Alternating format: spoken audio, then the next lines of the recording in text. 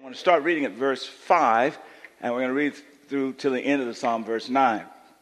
Listen to this. Who can be compared with the Lord our God, who is enthroned on high? He stoops, everybody shout, stoops to look down on heaven and on earth. He lifts the poor from the dust and the needy from the garbage dump. He sets them among princes, even the princes of his own people. He gives the childless woman a family, making her a happy mother. Praise the Lord. Everybody shout, praise the Lord. Praise the Lord. Amen. Please be seated. Lord, bless this teaching. Your name.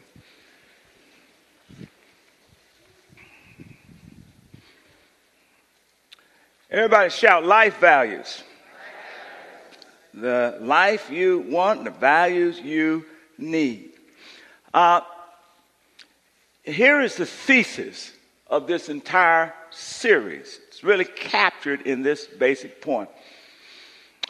Your values shape your life. My values shape my life.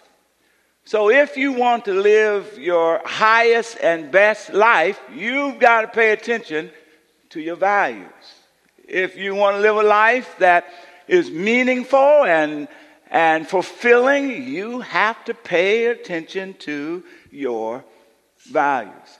If at the end of the day you want to have lived a life that is on record for having been a godly life, you have to pay attention to values that actually reflects the heart, the purpose, and the intentions of God. You've got to pay attention to your values. Tell the person next to you, pay attention to your values, your values. Now, those of you who've been with us for a while, you know this is not the first time that you've heard this. And as a matter of fact, I just want to keep returning to this a couple of times a year because it is just that important. And the more you hear it, the more you take this seriously. I have challenged all of you to that every person, and I would argue every family, ought to identify what are the 3 or 4 values that you're actually living your life by.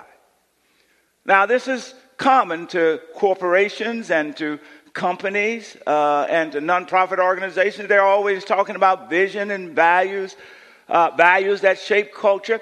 But I want to suggest to you that this is equally important as individuals, that you ought to have what are your rock solid values that you use to make decisions about what you will and will not do. Now, I've said this is common in organizations. As you might imagine, I'm paying close attention to the Golden State Warriors. They have stressed me out. I'm just being honest. They stressed me out. Barely pulled it out. Today at 12:30. I know the time. I'm thinking about Pastor Monroe preaching to PDM, preaching to 12. Where are you, PDM? But I have been told that on any given day, if you walk into to the room where they have their meetings at, they have 4 values that's written up on the board. It's the values that shape the culture of the organization. One value is competition. Another value is compassion. Competition, meaning leave it all on the court. Compassion, meaning care about others, not just yourself. Another value is mindfulness. Pay attention to the details. Pay attention. In other words, don't turn the ball over 21 times in a game. Somebody shout details. And the 4th value is togetherness.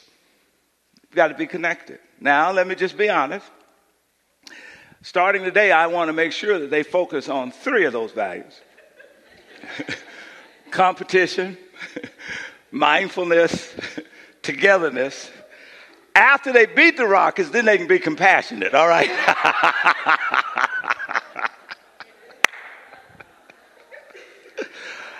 Shout values.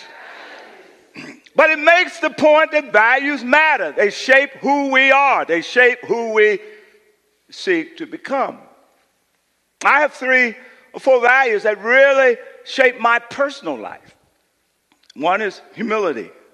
I try not to think of myself more than what I ought to think. Another is generosity. I really believe the Word of God when it says it is more blessed to give than to receive. Another is love. 1 Corinthians 13 concludes by saying faith, hope, and love. And the greatest of these is love, the capacity to love. And then lastly is faithfulness. That's a conviction of mine. And what it means is at the end of the day, when I close my eyes on this side and open my eyes in eternity and stand before my Maker and my Savior, I really want to hear him say, well done, thy good and faithful servant. It's good to hear well done from my spouse and my kids, and it's good to hear that from my parents, but there's nothing like hearing it from the God who made us. Somebody shout, praise God. Hallelujah. Well done, well done, well done, well done. Those are my values. What are your values? Do you know them? If I ask you right now to name the top 3 values that you make your life decisions by, can you name them?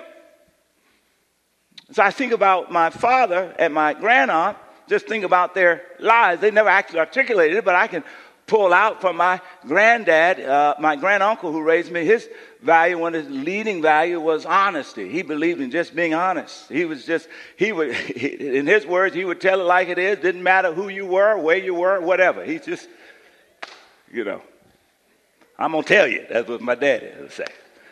All right? Dependability, reliability. That was a big value for Dad. I mean, and when he was going somewhere, he would get there 30, 40 minutes early. Obviously, I didn't inherit that value from him, but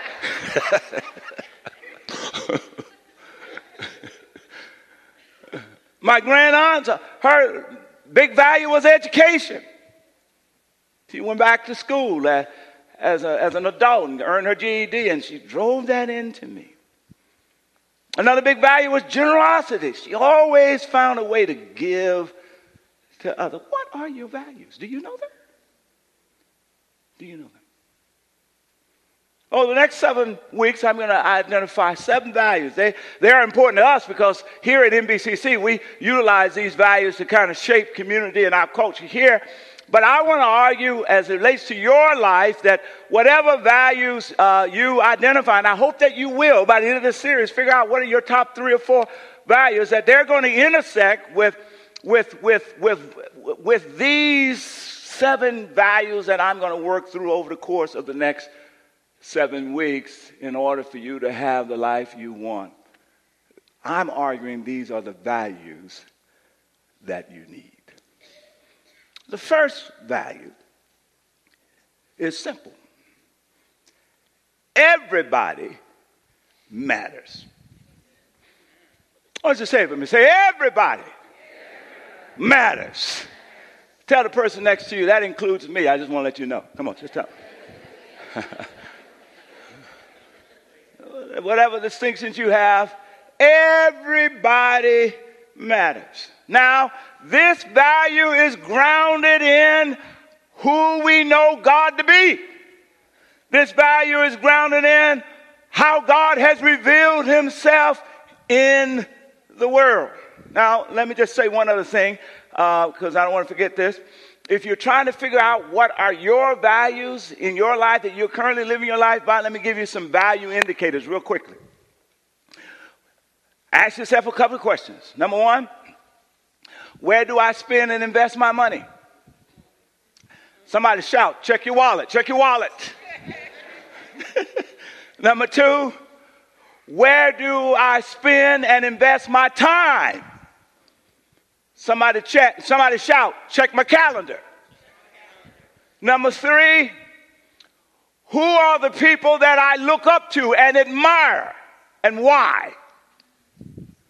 Because as you figure out the people that you look up to and admire, your heroes and heroines, and if you ask the question why, you'll begin to, there's a reason why you admire them. So those things get you started on trying to figure out what are your current values. All right, get back to this point. Shout, everybody matters. It's grounded in who God is and who God reveals himself to be. It's the point of Easter. As I said yesterday in another occasion, we think of Easter as resurrection.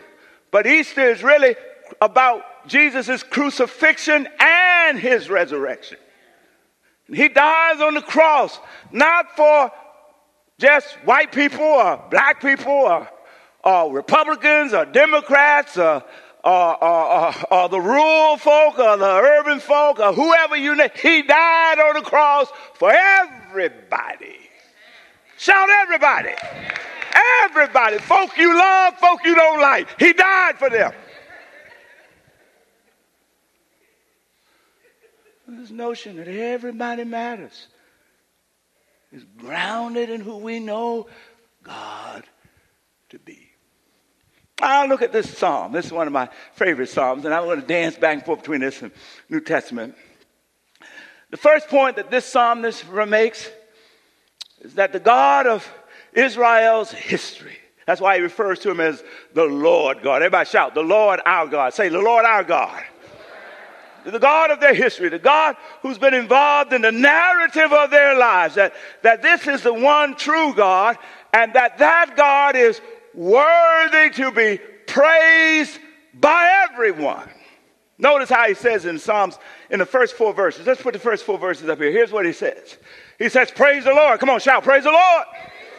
He says, yes, give praise, O servants of the Lord. Praise the name of the Lord, Yahweh. That's the translation. Blessed be the name of the Lord, now and forever. Come on, next. Everywhere, shout everywhere. From the east to the west, praise the name of the Lord. For the Lord is high above all of the nations. His glory is higher than the heavens. And what he's saying is, from as far as you can go in the east to as far as you can go in the west, as high as you can go, every nation, every expression of creation needs to give God praise. All right? Somebody asks them, shout, why? And the rest of the psalm begins to lay it out. Number one, we ought to give God praise because of his position. Verse 4 ends by talking about how God is high above the heavens. That's the heavens and the earth. That's all of creation. That's the universe and all of its galaxies, that he's high and above. He's the sovereign king. Verse 5 points out that he's enthroned he sits on the throne. He's a sovereign king of all creation. So you ought to praise him just because of his position. Shout, because of his position. But the psalmist also says, you and I, we ought to praise him because of how he loves. That's what he's saying. It's pretty remarkable. He makes this contrast that God is this great sovereign king, but it's how he uses his power and his mercy to love that the psalmist is really talking about. And so, verse 5, he says, who the NIV says, who's like the Lord our God? This verse here, this verse in New Living Translation in verse 5 says, who can be compared with the Lord our God, who is enthroned on high? And if you read the text, what it really suggests is, the suggestion of the scholars is that initially the thought really runs from verse 5, skips 6, and goes to verse 7. It is, who can be compared to the Lord our God, who is enthroned on high? And then verse 7, it says, who lifts the poor from the dust and the needy from the garbage dump. See, this is a straight line. He who is enthroned, who can compare? Because he lifts the poor and raises the needy. But the in between, they put in a kind of a parenthesis. It's like, here's how to better translate it. Who can compare to the Lord our God, who, by the way, everybody shout, by the way, happens to be enthroned on high, come on now, high in the heavens, and who stoops to look down on heaven and on earth. Shout, by the way. Well, now we see this because whenever we talk about God as Christians, we understand that we are really reflecting on not just God in the Jewish context, but how he's revealed himself in his son Jesus. And so in Ephesians chapter 1, verse 19, we'll put it up here. Watch this. Watch the similarity of this language. I also pray that you will understand the incredible greatness of God's power for us who believe him. This is the same mighty power, here it is, a week after Resurrection Sunday, that raised Christ, shall raise Christ from the dead and seated him in the place of honor. Come on now, at God's right hand in the heavenly realms. Now he is far above any ruler or authority or power or leader or anything else, not only in this world, but also in the world to come. Somebody shout hallelujah. All right, here's the point. Here's the story. The point is, Colossians 1:15, Jesus is the visible image of the invisible God. So the love, the way God loves, becomes concrete in how Jesus loved. The statement is, everybody matters. Story. I've told this story before. It's one of my favorites. So, as my mentor used to say, if it was good the first time, it'd be better the second time or the third time. Because I like this story. The story goes, it's between a fellow named John. John was a missionary who worked in an urban mission setting that cared for the homeless and the drug addicted and those who were struggling. And John went out one day and he was in the streets of New York, and he found a fella who had been sleeping on the bench all night long. He woke him up and took him back to the mission site, cleaned him up, gave him a clean set of clothes, got him into the dining room and fed him, got him into a counseling setting so he could begin to work on his addiction. The next morning, the guy's name was Pete. Pete was gone. A couple of days later, John is walking down the same street in New York. He looks on the bench, and there he is, Pete, drugged out, lying in his own waste. John wakes him up, picks him up, takes him back to the mission, goes through the same thing, cleans him up, feeds him, gets him some help for his addiction. The next couple of days, Pete's gone again. Somebody shout, gone again. Anybody who's ever dealt with addictions, you know how this story goes. About a week or two later, John is walking down the same street and he sees Pete. Pete this time is the same way, laying in his own waste and barely conscious. John picks him up, takes him back, goes through the same routine, cleans him up, feeds him, gets him counseling. This time, after about 2 or 3 days, Pete stays there and finds his way into a chapel meeting, kind of like this on a Sunday morning. Preacher preaches about Jesus and his love. Then at the end of it, he opens what we used to call in the church, open the doors of invitation. And he said, if you can believe in Jesus and his love, I want you to come forward. Pete was sitting in the back. He raised his hand. Hadn't been in the church and he didn't know how that was good. He just raised his hand. He said, excuse me. The pastor said, yes. He said, this is Jesus. He said, I don't know anything about him. He said, but is he anything like John? You get it? John, who found me lying in my own stuff and kept coming and picking me up and bringing me back. John, who kept cleaning me up and feeding me and didn't judge me because John didn't understand my history, the layers of my life, didn't understand. All he saw was this fella who was an addict lying, and he just keeps, what is it? Oh yes, loving me. And Pete says, if John, I don't know about Jesus, but if Jesus is anything like John, I'll trust him. That's the point, Jesus followers. God loves everybody, and Jesus is the manifestation of God's love for everybody. And Jesus followers, we ought to be the ones who makes Jesus' love visible. We ought to have people saying in our homes and on our jobs and up and down the streets in our neighborhood, if Jesus is anything like her or him or them, I will trust him.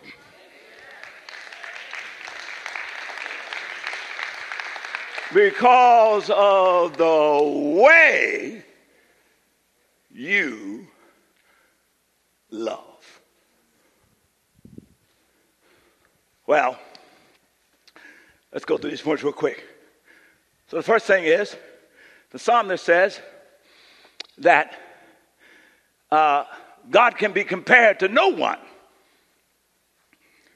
But the way he loves ought to be imitated by everyone. That's the first point. Second point, how does God love? Boy, y'all ask good questions. If you look at the psalmist in verse 6, number one, God is intentional in his love. Shout intentional. Okay, here's what the psalmist says. Psalmist says, he's enthroned on high. He's above all creation. Then verse 6, but he stoops. Everybody shout stoops. Oh, I like that. I just love that word, y'all. It is as though God is above everything. One way of translating the word is he humbles himself. Another way to say he condescends is another way, but not in the negative sense, but more in this positive sense, captured in this word that he stoops. He bends over, come on now, and looks down on heaven and looks down on earth. And you would say, oh, well, that's how powerful people do, right? They look down, but keep reading. He looks down on heaven and looks down on earth. Watch this. And he looks past the earthly political powers. He looks past the religious leaders. He sees them, but he looks past the cultural shapers and the artists and the craft people. He sees them, but he looks past the economic folk, the merchants and the business people. He looks past the farmers. He sees them, but he looks past all of them. Come on now. And he keeps looking because he goes right down to the bottom and he gets to where he sees, watch it, the poor in the dust and the needy living in the garbage dump.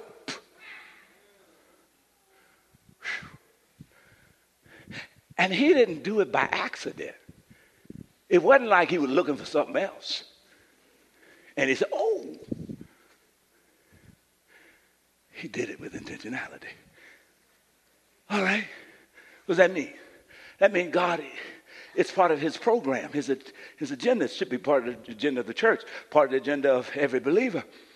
That God sees, he pays attention to the invisible, the undervalued, those who are struggling with oppression, and by the way, all sinners. That includes all of us. Come on, tell the person next to you, that's me, that's me, that's me. All right, let me ask you this question. Is it part of your intention to see the invisible people? Do you make that a part of your day? To pay attention to those who are undervalued? Or are you just so busy going from home to work, from from work to your next event that you just walk past the homeless, just overlook the janitor, just get your food from the waiter, never ask for their name, you just pass by. Which one are you? I was talking to some people the other day, and they said that there's some folk who work at Google and Apple and LinkedIn, all these companies. I'm not picking on anyone. That when they got together, they started talking. They said, as great as these companies are, oftentimes, not all, but oftentimes, many of the high folk, the executives, the people who were talking, they were the janitors, they were the cashiers, they were the servants, you know, the folk who fix your food. You go in there, they got all that, and they cook the food. They pick up the plates and clean them up after you go. Those of y'all who worked at, you know, those people. Folk who get the clothes because you can get your clothes washed there and all that. These people there, those people. Those folk got to talking. And they said, so often they feel invisible to the high up folk. Because some of them have been coming to the cafeteria for 5 years and they've never asked the person who they hand the plate to, what's your name? You can throw receptionists into that as well, you know. Are you like that? There's another group that says, no, it's not just y'all, it's all minimum wage workers. That if I make a six-figure salary and I walk into Burger King, it's not true about everybody. Don't get it. But there are a lot of people who see a minimum wage worker actually don't see them. Could that be you? When is the last time you've asked a lady who brought you some food in a restaurant or the person who handed you something at McDonald's, what's your name? You tell me a little bit just, where are you from? Now, if it's you, I'm not trying to make you feel guilty. I am trying to convict you. So that the next time you think about this, because you are a Jesus follower, and you should be intentional about seeing the invaluable, those who are quote unquote seen as invaluable and invisible. You should. Oh, let me talk to those of you who are minimum wage workers and who are the janitors and who clean the plates. Check your mentality. Because it's also true that sometimes you adopt the way other folks see you as the way you see yourself. And rather than forming community and together elevating those who work with you, you overlook those who work with you, always trying to reach for somewhere higher.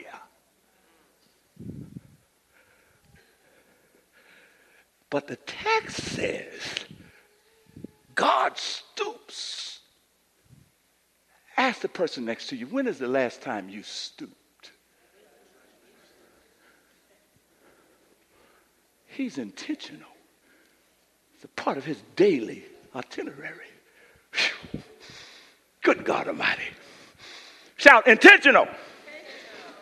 Secondly, the text reveals for us that God's love is revealed, watch this, as action and not simply emotions. Shout action. Oh, this go. Listen, look at the words. Look at her.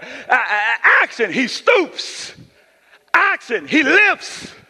Action, he sits with the princes. Come on now. Stoops, lifts, sits. God doesn't speak in the text. He does not point to himself. But somebody, come on now, who has an experience says, let me point to God. Look, I know he's a God of love because I see him moving. He's stooping, lifting, sitting. Whew. All right, now I got this. I'm going to help somebody right here. Tell the person next to you, wake up. He's going to help you right now. All right. I got to get where y'all live. I'm trying to get to where y'all live. Trying to get to where you live. There was a T-shirt the other day. Somebody told me about this. And I found it online. And I added something to it. And if y'all take this and read, I want my commission. Anyway. It's out the line. They quoting Jesus, who's quoting the Torah. Jesus says, thou shalt love the Lord thy God with all your heart, mind, soul, and strength. And your what? Neighbor. Come on, say it loud. You know it. Come on, say it. As your, writes this. And then the T-shirt says, love your neighbor. Then they give you a list.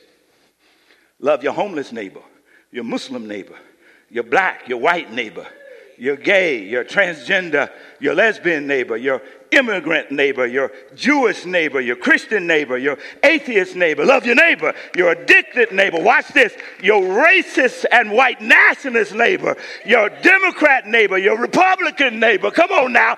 Love your rich neighbor, your poor neighbor. Love your... Wait a moment. I just messed up somebody. Say, oh, wait a moment. Somebody say, I'm not Jesus. I hear you. What you're trying to say, you say, Pastor, I don't know. How do I do that? How do I love the racists? I didn't say like them. God said what? And Dr. King, you say love is greater than like. It's redemptive. Well, let's put a pen down. Come back to that. Some of you are thinking, I'm having trouble loving folk in my family. Pastor, what are you saying? I got an addicted sibling that if I let her, this is what some of y'all thinking, if I let her come and spend the night with me in the morning, she done robbed me blind. What are you saying? Let her come live with me? In the name of love, Pastor, come on, talk to me now. Yeah, somebody else say, I've got a dear friend. If I give them money, they will go crack out. Are you saying I suggest in the name of love, give them money? I like how you ask your questions. Some of y'all are politically. I told you last week, let's not just celebrate his resurrection, but let's follow him and build bridges of love and respect between Republicans and Democrats. Well, that sounds eloquent. But when you get to talking, come on now, and you get so focused on your political position, you're so convicted that the deficit is blowing up. And there's all these entitlement programs. And you can't, and the folk on the other side, you just don't like them. Or you're on the other side, and you're convinced that the people who are in power, they don't care nothing about the marginalized and the poor and the suffering and the struggling. And you know what? And you don't like them. Well, how do I love? I'm going to give you 2 words that's going to open it up for you. Here's how you love. The first word is kindness. Somebody shout kindness. Kindness. Watch this. The second word is respect. Shout respect. When God stoops, he is illustrating the highest degree of kindness as he reaches the poor and raises those who are the needy. It's kindness, but he's also demonstrating respect for them. All right, I just helped you, didn't I? Because you can be kind and still draw boundaries. You can be kind and still be disciplined. You can be kind and still hold your conviction. You can be kind. Come on now. Now, don't confuse kindness with nice. I told a story the other day. I went to see my mentor for the very first time, and I walked in his office, and I had on 2 mismatched shoes. Black one and a brown one. Now, if you see me with mismatched shoes, if you want to be nice, you pretend you don't see them. You just hug me and let me come on up here. And here I'm preaching. And y'all get distracted looking at my mismatched shoes. But if you want to be kind, you tell me the truth. Paul says, speak the truth in love. You say, Pastor, I love you. You look, you GQ today, but do you know your shoes are mismatched? Come on, we got folk in our family who wearing mismatched shoes. Come on now, ideologically, whatever the case might be, it's all right to speak the truth. But be kind. Don't cuss them out. Don't demonize them because they have a different political position than you. Respect the fact that they come with a different story. You can be kind and you can respect the Muslim, the gay, the rich, the poor. In this church, we don't all agree theologically, but if you're here, you better believe it that I'm expecting you to be kind to everyone that walks through these doors and respect them. That's what makes us unique. Jesus challenges us with that mission. Let me get through. Hustle. My God. Shout, intentional. Shout, action. It's not about how you feel. It's the action of kindness and respect. And then shout, God love lifts, you know what I'm saying? Lifts, raises, and redeems. Lifts, raises, and redeems. Look at what happens in Jesus in Ephesians 2. Put Ephesians 2 up there if you got that. But God is so rich in mercy and He's loved us so much that even though we were dead because of our sins, I'm talking to sinners, all of us, He gave us life when He raised Christ from the dead. It's only by grace that you and I have been saved. Watch this.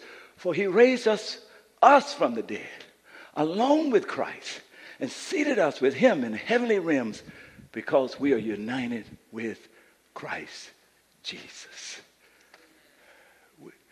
When you love like God, you're lifting people, you're raising people, you're helping to lead them towards redemption. And then lastly, God's love, watch this, reveals value. Now you can misread this text. It's verse 8. He says, He takes those that was in the garbage dump and the dust, He places them among princes. For years, here's how I used to translate the text. I used to say what that meant was, He elevated us. That's not the point. That's not what He's saying. I mean, there is an elevation, but it's deeper than that. Here's the point. When God saw the folk in the garbage dump and in the dust, it's not that He made them princes. The text doesn't say He made them princes. The text says He lifts them among the princes. What is He suggesting? That when God saw them in the garbage dump and in the dust, He saw princes. If you heard that, you'd be shouting all over the place because you obviously didn't hear. You didn't hear. Maybe that's why Jesus dies for the ungodly. Come on now. Because when He sees us, He doesn't just see our sin. He doesn't just see what makes us broken. He doesn't just see what's wrong with us. But He sees the royal impression that comes with being a part of His creation that has the breath that He gives us flowing through our body. As a matter of fact, let me just put it like this. God does not make trash. People make trash. God doesn't make trash. God makes royalty.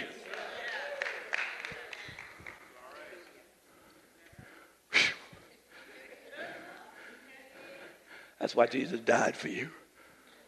That's why he calls us to treat people with respect and kindness. Don't treat anybody like they're trash. Because the folk in the trash are princes. Whew. Well, let me tell you, let me end this thing. I'm through. I'm out of time. Put on here what it doesn't mean. Everybody matters does not mean, put them all up here real quick so I can give the invitation. Everybody matters does not mean, watch this, doesn't mean that everybody's right. I already told you about that. Come on now. We've all sinned, fallen short of the glory. It does not mean that actions don't have consequences. Come on now. The wages of sin is death. That's real. Does not mean that we should be codependent. Even God turned some people over in Romans 1 to their own will because he's not codependent.